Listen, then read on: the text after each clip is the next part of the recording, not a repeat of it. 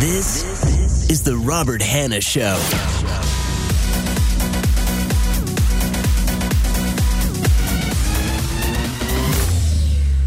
And boom, we are live with John Griffith, also known as Griff. Thanks so much for being here, man. It's great to have you. I'm glad to be here. So we were talking a little bit before the podcast about there's a story that just came out, and from all accounts, man, this looks super legit. Scary. Yeah. The story is there's a man who basically was in the remote Tuva region of Russia, and he was attacked by a brown bear. And during the attack, he's, basically had multiple injuries, including a broken back. It looked like he had some zombification, too, when I saw the picture. And they're like, what's your name? And he opens that one eye, and it's like opening someplace where you think an eye shouldn't be. And he's like, Alexander. I was like, oh, God, put him out of his misery. So after the attack, the brown bear drags him back to its cave and basically keeps him alive for a future meal.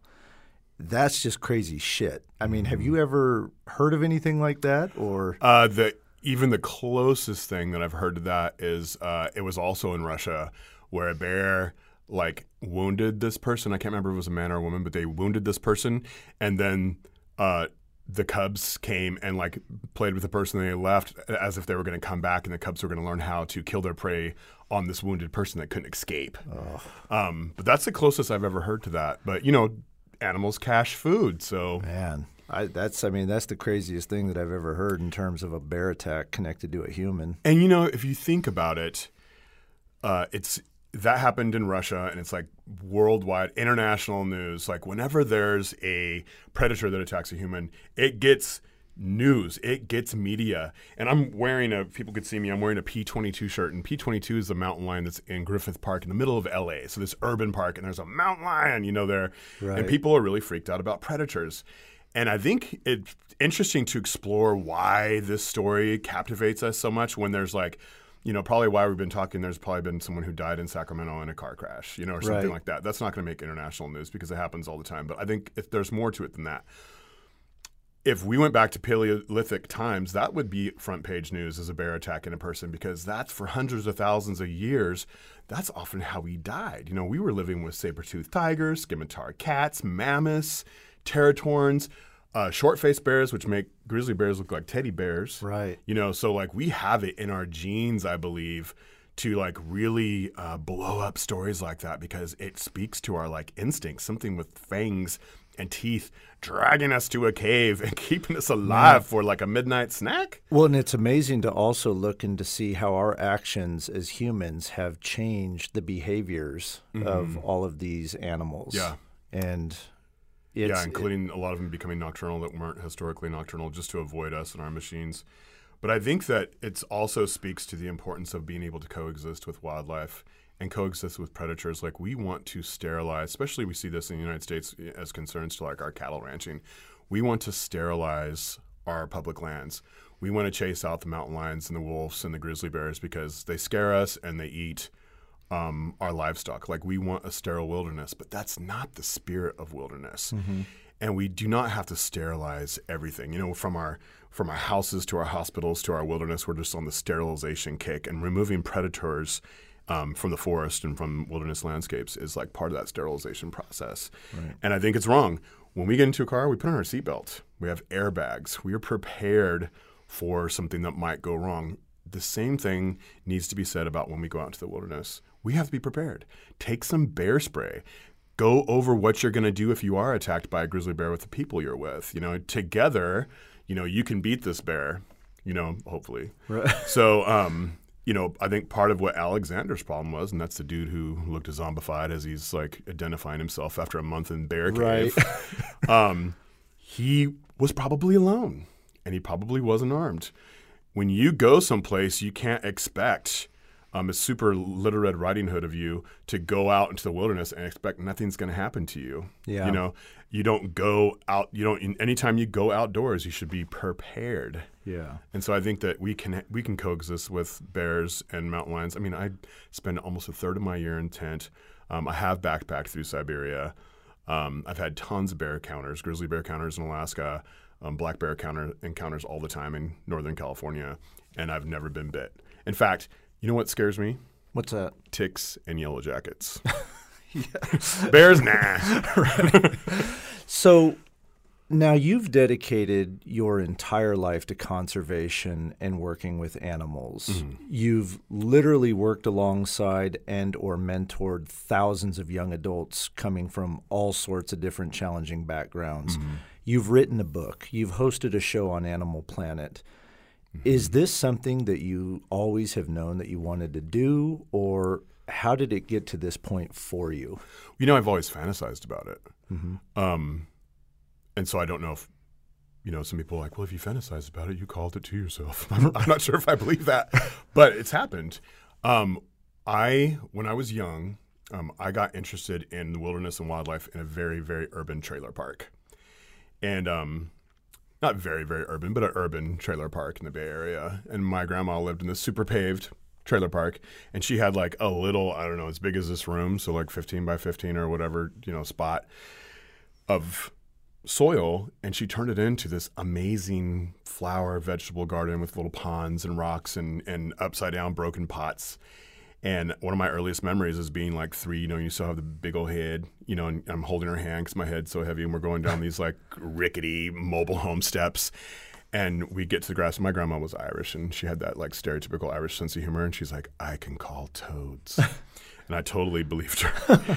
and she did these weird, like, and made all these weird motions with her arms. And then she's like, go look under the pot. And I went and looked under the pot, and there was this toad. And it was fascinating. And I, picked it up, and it peed all over me. And she's like, maybe you'll get warts. And so I had to watch my hand all the time to see if I got warts. And I knew at that moment that I wanted to be able to call toads. So your grandmother was a huge influence. My grandmother and my mother, yeah. In introducing you to the outdoors. Huge. And in an urban area. Right. So a lot of people think, well, I live in Sacramento, or I live in L.A., or I live in Philadelphia. There's no way I'm going to be able to introduce my kids to the nature. Bullshit. Yeah. Yes, you can. There's a bird flying over your head in Philadelphia right now. Look at it. Identify it. Oh, it's just a pigeon. No, it is a creature that is flying through the air with feathers. That is fascinating. So, like, getting into whatever's there, start with where you're at, and that's where I got interested in nature. That's so interesting. And then from that point, it seems like it escalated. It did. When I was 11 or 12, when you're 11 and 12, and like, well, at least in the 80s, we played outdoors. So we were always outside. We had 3 channels, and one of them played kids shows like for an hour or something, 2 hours. So I played outside, and I was always trying to impress the older boys because you either impress them or they beat you up, So you got to do what you got to do. Right. So one day they were shooting stuff, and I didn't know what they were shooting, but it was well known that I was the best climber in the neighborhood. So it's like they were shooting something, and they're like, "Hey, you're that one little white kid that climbs really good. Go up on the roof and throw down the birds." And so I was like, oh, chance to impress. And I got up there, and there was dead birds all over that roof. And one of them was still alive, and it looked at me, and I just, I grew up around hunters, but all the hunters that I grew up around, like my grandpa and my uncles, and my father hunted a little bit, we had an ethic. You shot it, you ate it. Right. And this was just shooting for enjoyment, and it sickened me.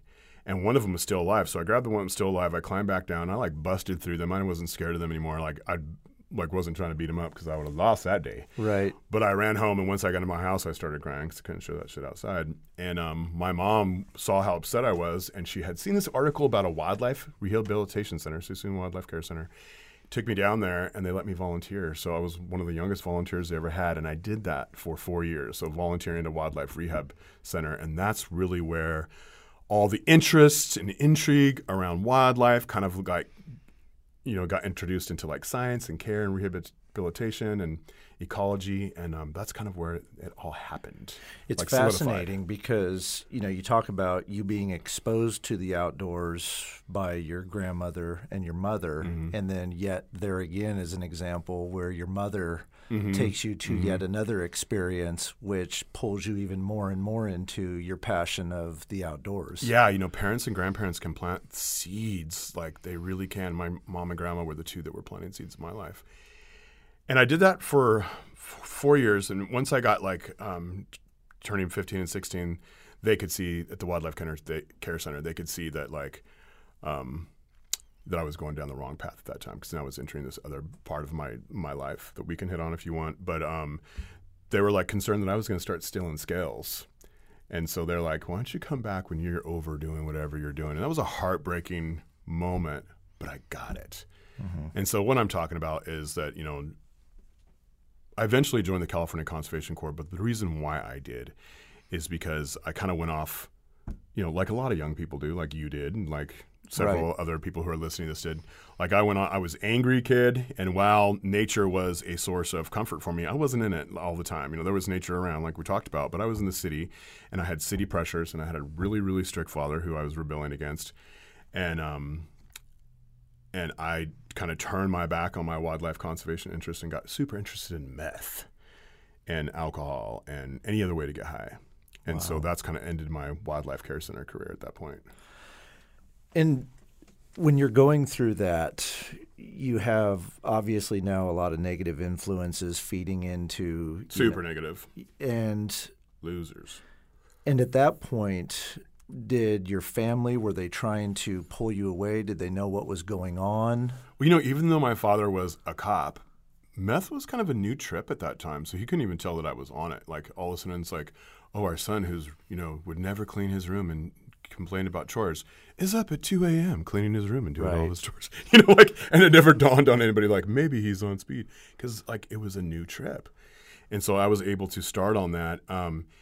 And I no longer, like, my father was very strict. His rules were no longer working for me. So I ran away the first time when I was 15. Wow. And lived with some of the people who were feeding me meth, who were adults and had their own little, like, twisted interests. Right. In wanting to feed a 15-year-old drugs. And that's, and my dad was kind of like, this is the 80s. My dad's like, you're old enough to run away. Bye. Right. So you mentioned during that point, you're then fortunate to get connected to the California Conservation Corps. Mm-hmm. And can you talk about how what was the process of, going from that to starting to get back on the right track? Well, when you spend 3 years, and it was like 15 to 18, thank God it was 15 to 18, because I had a lot less to lose back then. I mean, I ended up dropping out of high school and getting kicked out of, going back to my house, after running away and getting kicked out, and like just bumming my family out. My family were good people, like they tried, and it wasn't because they were horrible people that I went off, deep end. But I was angry for a lot of reasons, and I always knew during that time that I wasn't supposed to be in the city, and I always had this thing in my mind where if I had been raised in the country, this wouldn't be happening. And if I could, be in the wilderness, this wouldn't be happening. And I told a couple friends, and one of them, his name was Ronnie Rickoff. And he said, well, I'm joining the California Conservation Corps. You should join it with me. And he actually turned 18 before I did. And so he went and was supposedly doing really, really well. And so I was, I was doing partying, every kind of drug, especially meth, all the way up until the day I joined the CCC. So I joined the CCC and arrived there on meth, and they knew it instantly, because the C1s, the supervisors, they'd been around the block. They weren't naive, and so they're just like, you're tweaking, you're a tweaker, and wow. And if you want to stay in the program, you got to go to NA. So I stayed in the program and worked really hard and got tons of support, went to NA every night for like 4 months, and got clean. That's incredible. I mean, it's an incredible story, and like you said, there's so many people that are going through things. Mm-hmm. And when you get to a point where you yourself are able to come out of a situation which is so negative and which is so life-changing, it's incredible when you get to look back and see the certain moments that happened that were there for you to get you to that point. Yeah, and thank God they were there, The CCC had the perfect backdrop for my transformation. Like, I was in the woods every day. They stationed me in Mendocino County. I was building trails up by Lake Pillsbury, Mendocino National Forest, and I felt different. I got to see birds whenever I wanted to see birds. I got to see trees. I got to see them interact. I got to see, fish spawning. and all these things that I've always knew that I wanted, and I finally was there. And it was really easy for me once I got away from my community. Sometimes you need to get away from your community for a while, sometimes permanently. For me, it was permanently. For other people, I think just getting out of your community for a while. But all the negative influences I had were in the community I grew up in. So when I got removed from them, that's where I was able to heal. And I think that's part of the magic of the California Conservation Corps, is that you could go to a residential center hundreds of miles from your community and be removed from those negative, or distressful situations and actually start some transformation. I think that's one of the most powerful things about the CCC. I think you're right. Going back, you had mentioned, our stories are similar in many ways, where as you look back, even when I was going through a lot of the stuff that I did growing up, the outdoors was always there for me. Mm-hmm. And that's the one consistent. I had been exposed to it when I was younger. I had gone through my stuff. And when I was coming out of it, I knew that to remove myself, I had to get away from the atmosphere that I was in on the streets, and that those places were there for me where I didn't have to face those temptations. Mm-hmm. And you're right. There's very few opportunities like that out there for people. So to find one, it's life-changing. Yeah. And it's really incredible to listen to how that one opportunity, you could look back and it was life-saving. Yeah, just that. It's like if you want a stick to stop smoldering, you got to pull it out of the flame. Right. And that's kind of what it was for me. I got pulled out of those flames, and I was able to chill out for a while. And then once I started doing service, once I started helping the environment, because we planted lots of native trees, and we were getting people out in the outdoors by building trails, and we were doing ADA accessible campgrounds. I felt like I had a sense of purpose, which is really important to me. Maybe it's because of my personality type. Maybe it's because I was raised by my mom and grandma, who also need a sense of purpose. But when I felt like I was in service to my community and the environment, I felt even more empowered. And so it got easier and easier for me to shed some of these dark areas, and not just the drug use and the alcohol, but the anger that all stemmed from. Mm-hmm. Being in nature and doing things for others, and the environment or people gave me the strength to overcome the anger that was driving all that unhealthy behavior. Right. And at what age did you first say you got into the CCC? I had just turned 18. Gotcha. Yeah. So as you're going through this whole process, you're coming out of this, what were some of the things? I mean, it sounds like that you were now tasked with a responsibility that you started to feel better about yourself. Mm-hmm. You're starting to really shed a lot of those negative influences. Yeah. Were they still there? Were they still trying to get to you? Or? Well, yeah. I don't want to make it sound like it was wham, bam, I'm healed. Basically, the meth portion of it was removed. I still partied all through my 20s and still struggled with alcohol at times and other things. But I was on a trajectory of healing. So, mm-hmm.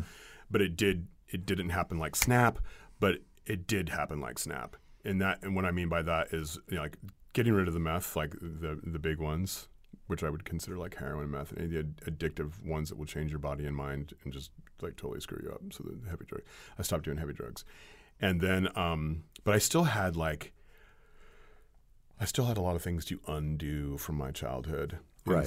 And to replace. And so that's what my 20s were about. And I did that in nature. And I don't think I would have been able to do it in an urban setting. I felt like for me and who I am and the type of things that were bothering me, that I had to be not only being in nature, but also in service to my community and to the environment. So a lot of times the way that I help myself is by helping others, because it makes me feel better about myself, and then I can see my problems more clearly or whatever. But so the CCC started that. California Conservation Corps started that. And then I continued what I learned, the service to my community and to the environment. I stuck with that theme all for 11 years of traveling and being a seasonal employee for the Nature Conservancy, for Wildlife Conservation Society, for the Forest Service, for state parks. Worked on a fishing boat in Alaska. That was more of exploration than service, though, with a part in Alaska. Yeah. But and then coming back, and now I'm a supervisor for the California Conservation Corps, and so I'm trying to now, because I'm so grateful that I'm so grateful for programs that believe in distressed youth. and stressed out youth and wayward youth, whatever you want to call it, that gave me a chance, and that I wanted to be part of that solution. Yeah, it feels like that in looking at it, it's sort of like a pipeline to opportunity for so many. Yeah. So many. Yeah. And lots of us. And it's incredible to see that, you having gone through that, I love it because you're in a position now to not only look for the signs in others that may be going through something else, but you're able to connect with so many more because of your experiences, because of your story. And I feel that that's so important for all of the young adults that are going through something, that they have somebody to identify in many different ways, in many different situations. Yeah. It's because I can come at them as a work in progress. Like we're operating on the work in progress to work in progress kind of, I do understand them because I was in a similar situation as them, but I still am. Like I still consider myself a work in progress. And so I think that the way that I mentor these youth is I tell them, like, we're in this journey together. Like I'm not done trying to be a better person. I want to see that's it. How cool and how much better I can get. So I'm still in this process, and so coming with that humility where I'm not taking myself too seriously. Right. Where I'm also a work in progress. And I'm a late bloomer in a lot of ways too, So some of these young people that I work with, I'm learning from them. Some of them are way more emotionally intelligent than I've ever dreamed of being. Some of them have super high IQs. Some of them are just have this really interesting, unique way of looking at things that helps flip my perspective. So we're doing this together. And I think that that's really important when mentoring youth is to know that the mentoring goes both ways. Sure. Yeah, I mean, in many ways, just as much as they need you, you're right. You need them. I'm still a work in progress. And I think it's just wonderful that, I love your approach that every day you should be doing something to become the best version of yourself.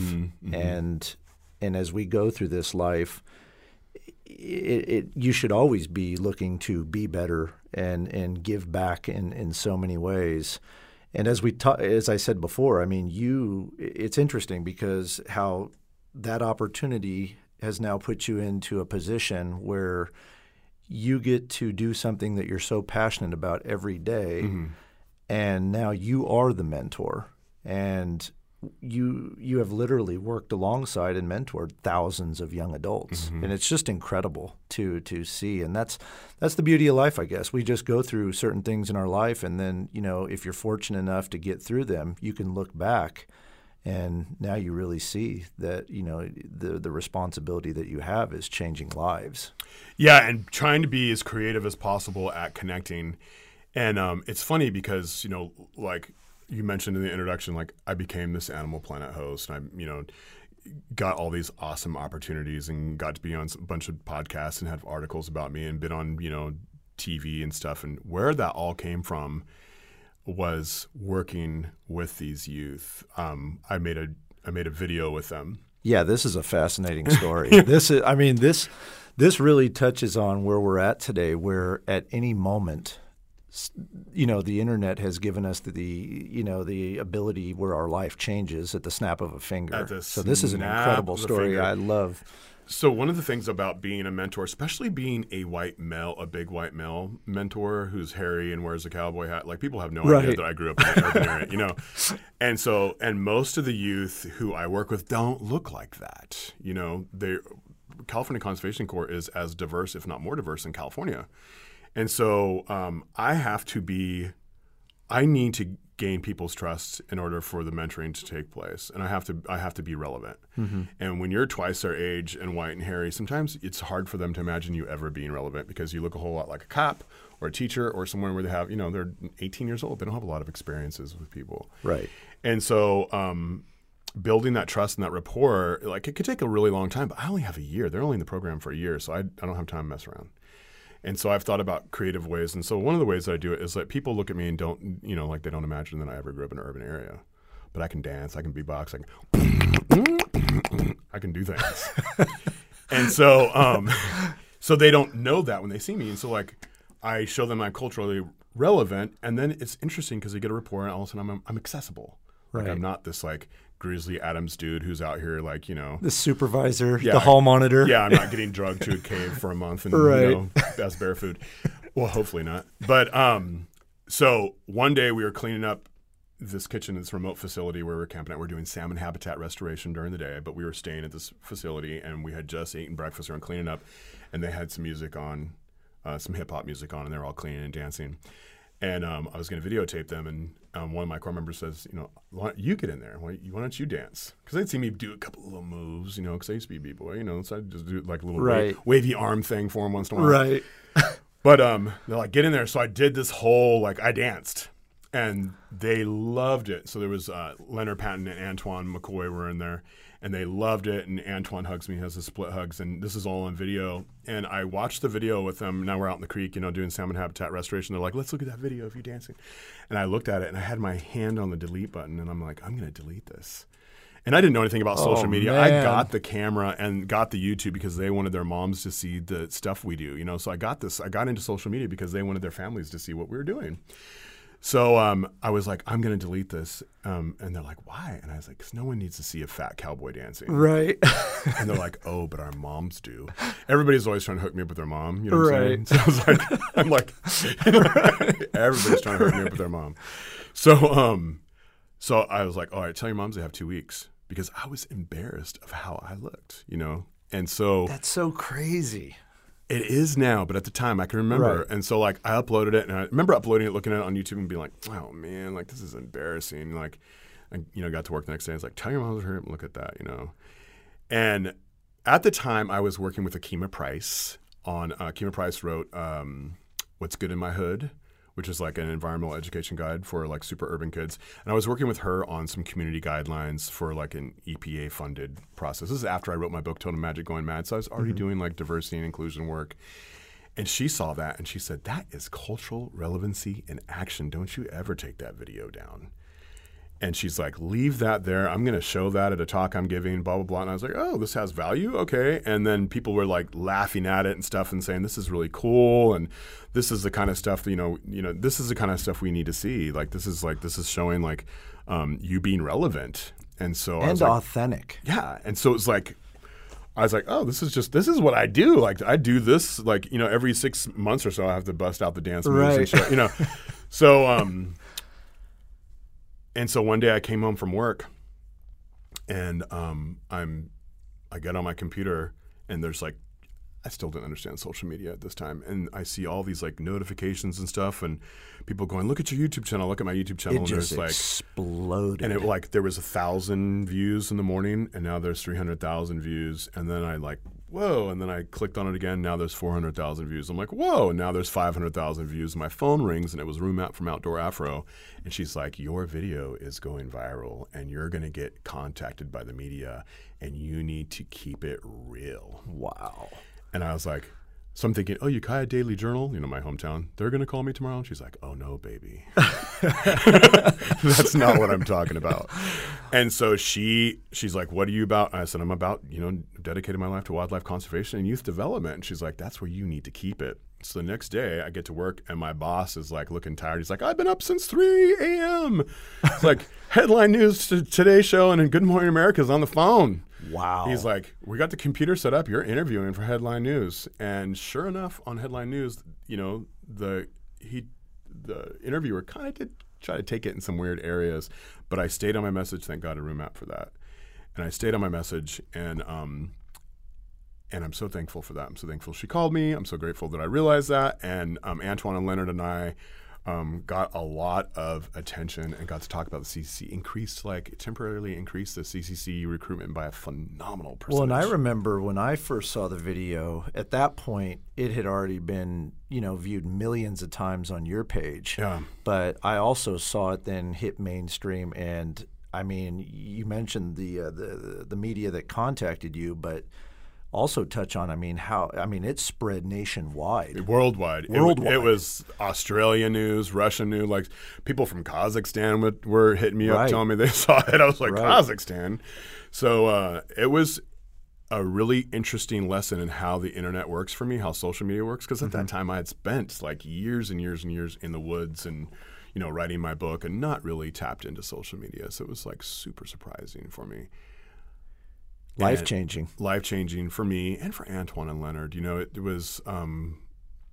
was life-changing for all of us, and it brought us close together. I'm still really close with Leonard and Antoine. In fact, I officiated the wedding of Antoine and his high school sweetheart last year. That's awesome. And did a lot of dancing at their wedding. There's a video on my YouTube channel if you want to check that out. So, yeah, I'm still really close to them. And it's fascinating, too, because where you talked about when all of this was going down, you didn't quite have a grasp on social media. But, today, your page is one of the most entertaining that I often go to. Yeah. And it's just, like I said, you do it in such a way where it's just authentic. And that's what I think just attracts so many people. In going in, so you have this video that just literally explodes across the world, and at that point, everybody's contacting you. What position did that put you now in with the CCC and then other opportunities that started coming your way because of that? Well, it's interesting because at the CCC, like I had all the core program people, we've known each other for years and stuff like that, and so. Like they kind of looked at me like, "Oh, so you think you're bad now?" Right. So like they weren't nearly as impressed. The ones as that else. Kept you grounded, like. No. Oh yeah, they were like, They like, no, right. They're like, go ahead and get that chainsaw and fill it up. Like no, they weren't. Right. They kept it real and they kept it authentic. Let me tell you. Right. But as far as everyone else is concerned, it was a really good opportunity for me to talk about what works for developing youth. I got to talk about core programs. I got to talk about wildlife conservation. I got to talk about the things that I'm passionate about, that I've always talked about, diversity and inclusion in the conservation movement. I got to talk about being empathetic and taking compassionate action, which is something that has been like my fuel in my engine since my grandma and mom put it there. That's wonderful. And that's what I've always seen, and just kind of following along, your work. And you've just always kept to that passionate, element of, what you want to do with it. And so many people you see just have, a personal agenda, or they make it about them. And, just telling you, I've always, noticed that about you is you've always been so unselfish. You've always been, one of the people that has said, sign me up for anything, or just, to give back and give your time, your effort. It's just, you've always just kept it 100. And a lot of it is like we have this weird, especially men, like we haven't really addressed a lot of like men's issues in our society, even though we think men issues have always been the default. It hasn't been authentically looking at men's issues. And so where I'm going with that is part of the reason why I was angry when I was a teenager was because I was sensitive. And so I didn't like the way I was being raised. I didn't like what I was being taught. I didn't like the way I was being treated, and I was sensitive to that. And so like my way of, being a 15-year-old with few resources and experiences, my way of dealing with that was to be angry and to exaggerate masculinity, get into fights, get high, whatever. But that was, and so you look at me and think, look at this tough little like rough kid. That was a sensitive kid. And so, but I was unable to communicate, what was bothering me. And then the men of my life were never trained to listen to that kind of stuff. So, and so I like built this like tough guy image around that and did the shit that would convince everybody of that to keep everything away from me as a self-protection, mechanism. Right. So as I got older, that sensitivity, I realized that it's empathy. And so like I can look at, when I look at suffering, it bothers me and I want to fix it. Right. I can feel the pain. I feel like, I feel the pain in wildlife when they're losing their habitat. I want to help them. They don't know how to communicate. They have no voice, in our systems. And so I want to be their voice. There's people from distressed communities, young people from distressed communities that don't have the tools and resources to express their anger, their sensitivity. And so they're going to have a very hard time going from, poverty class to a job and jobs built on middle class culture, and they've never had that. So they need someone to they need lots of people to help them navigate middle class culture in order to keep their job. And that's what core programs do. And so like that sensitivity that I had when I was younger has turned into empathy. And I think that we need to put more value on empathy. And and so when we see men being sensitive when they're kids and we're like, that's a weakness, don't show that. Don't show that weakness. That's some bitch shit or whatever.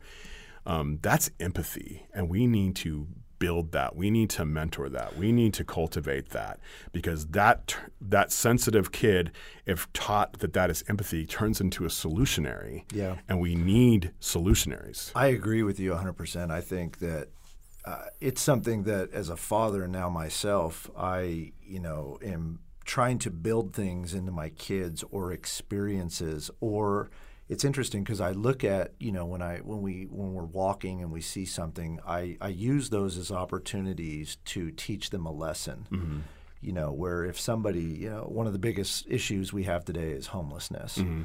So if we're out and we see somebody who's homeless, I find myself taking it as an opportunity to teach my kids empathy, mm-hmm. and saying that that's somebody's daughter or son, mm-hmm. or letting them know that there's many things that have gone on in a person's life so they get to that point. Mm-hmm. And you're 100% right. Unfortunately, I see that we're so polarized today that so many people are just unwilling to have conversations because they are set in their ways. Mm-hmm. Where I've always thrived in an environment where I welcome somebody that doesn't have the same opinion as I do, because mm-hmm. I look at that as an opportunity to come together. Yeah. And I tell them, so if you're over here and I'm over here, well, what's the middle look like for us? Mm-hmm. What does that look like? And I think that if more of that went on, then it would be so much better and we could accomplish so much more. And part of that would be like in Mediation 101, they talk about finding your common ground, mm-hmm. Finding the common ground. And so like a lot of times, like a lot of our hot button issues, like how to deal with immigration, how to deal with homelessness, how to deal with that or that, the environment, like we can take it back and relate to each other on an empathy level at some point. Mm-hmm. Like if we could get real and say like, how concerned about this are you? How concerned are you about the homeless? Like most people aren't going to say, oh, I think we should round them up to ship them off to an island or whatever. Most people are going to be like, yeah, well, I feel sorry for them, but okay, well, let's just all establish we feel their pain, like we acknowledge them as humans and feel their pain. Okay, so like now we're talking about solutions. We all agree that we care about them. So like how are we, some of us more than others. Right. But how are we going to help them? Are we going to ignore them? Are we going to now let's be real about the solutions. And I think that a lot of times now that we just we argue and are divided over like the tactics or the solutions or the strategies, but we need to take it all the way back to the empathy. Like we do care, about these issues. And so that's where we're coming from. We're all coming out of the carrying. So like the person who's like, super conservative on the other side, they're not evil. Right. They have a different solution. The liberal person over there is not evil. They have a different solution. But you guys are coming from the same empathetic spot. You're right. And maybe it's because we're getting older and, we look at things because everything is so political and polarized today. And you're right. I mean, I've never approached any situation politically because mm-hmm. whenever I hear somebody do that, it's such a big sign of weakness to me. Mm-hmm. I mean, it's crazy that whenever somebody approaches me with something or something that I say or I'm involved with, and if anybody comes to me from a political angle first, mm-hmm. I just shut off because I already see that is such a sign of weakness. Mm-hmm. I mean, because in my mind, I'm like, fuck left, fuck right. This mm-hmm. is team human, like you said. And I hope we get to a point where we break that. And I try to do things every day in my own life and, like I said, in teaching my kids that, because ultimately, life is so short, man. Mm-hmm. That's the other thing. It's scary mm-hmm. that, we're not here that long. No, I know you really start to set in when you're around 50. Yeah. I'm like, oh my gosh. Well, it's a trip because I remember being young and let's just say 15 years old. And I remember thinking to myself, man, I could live my whole life again and I'm going to be 30. Mm-hmm. And then you get to 25 or 30. And then it's like, oh, man, if I live my whole life now, I'm at almost 60. Mm-hmm. It's a trip, man. Yeah. And where I'm at today, I'm like, whoa, I'm at the halfway point or maybe more. Yeah. So it's important. But you're absolutely right, man. And I just, you touched on, all of the obstacles and challenges that you were able to overcome. You had people in your life that were always rooting for you, that stood by you no matter what. You came across an opportunity with the CCC that, arguably changed your life and saved it. For sure did, yeah. And then you used all of those opportunities to get to a point to not only better yourself, but now give back. And I just think that that's a beautiful thing. And you said it earlier, there are so many people out there going through that right now. There are so many people that need help. There are so many people that just feel stuck and they don't know what to do. And apathetic. There's a lot of people who feel apathetic, and and that's a really important thing to address. And I hope the parents and the grandparents are listening to this, and just the older people listen to this. Like if you think I work with Generation Z now, so I worked with the millennials all from the beginning to the end. Now I'm working with Generation Z. And people talk a lot of mess about them, but a lot of the headlines I see about the studies on millennials and Generation Z, I don't agree with a lot of them. I don't think they're the super entitled generation. In fact, if we were going to put that label on anybody, I'd put that on the boomers. Well, I always say, I hear all this shit being talked about millennials. Well, you raised us, motherfuckers. Yeah, I know. So I mean, that's not to throw shade at anybody, but I think it's just another example of passing the buck or, attacking instead of just saying, hey, Yeah, and if they are apathetic, here's why. This is my casual observance. I haven't done any huge studies on this or anything. So this is just, this is me from working with youth my whole entire life. They live in a totally different world than I grew up in. Sure. Okay, so they have tons more access to information and conspiracies and weird stuff. And they've seen all their adults in their life shrug off 3 apocalypses now. So it's like, oh, we're all going to die. Y2K. Right. It's like, oh, okay, nothing happened. Right. Okay. Oh, but now it's really bad because it's the super recession. Right. Bright orange colors and music in the background. And nothing really changed. Okay, well now how about the Mayan calendar ended 2012? Oh, never mind. Okay, but climate change is going to kill us all. Oh, no, this is going to kill us all. Oh, what's the big point? We're all going to die anyways. They've seen the adults in their life shrug off apocalypses and be like, oh, we're all going to die.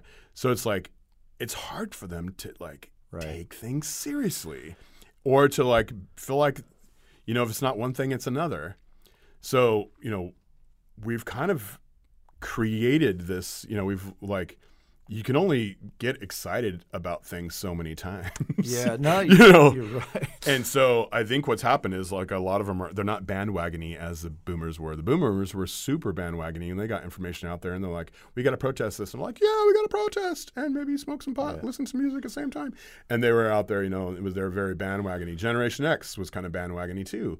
This generation, not so much. Yeah, and I think also, back then there, the few sources to get information out, you were either huddled around, a radio, a television, some media channels that were controlled exactly. Yeah. Where now there's just so much coming at people that it's hard to just process. Yeah, and there's the amount of advertisements they see. In a day, it's twice as much as people saw 30 or 40 years ago. So they're kind of burnt out on our shit. Right. And so they're taking a different route, and so I don't think they're apathetic because they're choosing to be apathetic. I think it's if you're not apathetic, you're going out of your mind. Yeah, and I think it's also an opportunity for everybody to kind of look back at each other's story and build a respect. So for our generation today, to look back and really not only understand, but to learn about the struggles that our relatives from the past went through, that would help gain a level of respect to say, wow. Vice versa, the older generations can look ahead and say, wow, this is an incredible time to be alive. Yeah. We're way more efficient. We have tools that we could literally, put out and talk to someone across the world in a millisecond. Yeah. And it's just, I think that there's different ways to build opportunity.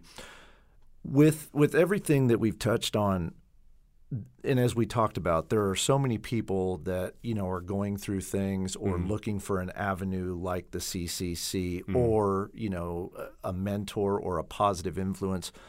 What would you say are some easy ways that people can get started or help? Well, before I get to that, let me tell you that I'm optimistic about the future because of the millennials and Generation Z. Because of their quote-unquote apathy, what people call apathy, they're not going to be nearly as divisive as the people who are in power right now, the boomers and Generation X. They're not going to be that divisive. They're way more likely to have a conversation about things and to research it. They will Google stuff before they get out there and like spout some crazy opinion as if it's truth and try to convince all of us, that it is too. So I think the checks and balances are going to be better when they're in power. I think the conversation is going to be more civil. I'm super optimistic about Generation Z and millennials, and anybody who thinks that they're going to make the society worse, you're wrong. Yeah. I think they're going to make it better. Yep. I agree. And as far as what people can do, that's another thing about Generation Z and millennial. They want to know what they can do. Like they don't want to jump on the bandwagon and have a protest as much as they want to implement solutions, which is another thing I like about these young people. So I have a Facebook group called Griff Wild Tips if people are interested in just how they can help wildlife from home. Because the most important, one of the best ways to help wildlife, and we have an extinction crisis, across the board. There's very few animals that are doing better except for like the ones that do well with humans, like roaches and rats and pigeons and things like that. Right. But just by planting the plants that are native to your region is a great way to help all wildlife, because bugs aren't just eating anything. 95% of our insects depend on the plants that they evolved with, the native plants. And so the more native plants you have, the more caterpillars you have, the more butterflies you have, okay? Like people are like, I don't want insects in my yard. Roaches and mosquitoes don't give a shit about your native plant. It's the moths and butterflies that do. And so they have caterpillars, and 95% of our songbirds, all of our songbirds, 95% of our birds, period, feed caterpillars to their young. So by planting native plants, you support native insects, which are all on the decline. All the really cool native insects are on decline because of pesticides and habitat removal. So if you plant native plants, you get your butterflies. No one's mad at butterflies in your yard. No one came to your house and was like, oh, dude, I was going to hang out with you, but you got all these butterflies and shit in your yard. I'm out. And then so the more butterflies you have, the more birds you have. No one's mad at birding in your yard either. Man, you got all these blue and red birds in your yard, man, I'm gone. Like no one cares. They like birds in your yard. They like butterflies in your yard. That's a good thing. You plant native plants, you get those things. Skip Home Depot, go to your native plant nursery, get native plants, plant them. That's the easiest way you can help wildlife. Instant. Doesn't even cost very much. I mean, you can grab an acorn out the park and plant it in your yard as long as it's a native oak. Yeah. So I think that's what people can do. Another thing is to, whatever you think is wrong in society and is wrong with other people, look for it in yourself first, because it's more important for you to change things in yourself than it is to change the person next to you. And chances are the person next to you ain't going to change no matter what you say. Right. So like if you think there's too much divisiveness in the world, see how you are perpetuating that and then stop it. I think that there's a million things that people can do. Some of them are intrinsic, like funny enough, you're the one who's being divisive. If you're like laughing at people's comments on Facebook, and you're not part of the discussion, you're not part of the solution. If you're calling people names, you're not part of the solution, you're not part of the discussion. No one's going to take you seriously. So I think that just being a good human, being more empathetic, taking compassionate action, and what your compassionate action can look like is up to you, but there's a lot of resources that can help you. I want people to help wildlife and youth. So you can definitely look up the CORE programs, thecorenetwork.org, CORPSNETWORK.org. Even if you're not 18 and 25, you know someone who's 18 and 25. And most CORE programs pay and provide scholarships. So that's a good way you can be part of the solution, is to tell young people, even if they're not your relative, about CORE programs. I think that's wonderful, man. And, it's just the power of the outdoors is so much bigger than I think people really understand. You and I have talked about, how it helped us, but that's the beauty of it is for some it's, awe-inspiring, for some it's life-changing, and for some it's life-saving. And that's the beauty of the outdoors. It's there, and it can create many different opportunities for people no matter what they're going through. And I know we got to wrap up, but before that, I want you to tell everyone how they can find you and follow all of your work. Okay, so I'm always trying to find ways and inform myself and others about what problems are so we can find out what the solutions are. And so if you are into that, please follow me on my Facebook at John Griffith, or you can put in @GriffWild on Facebook and you can find me there.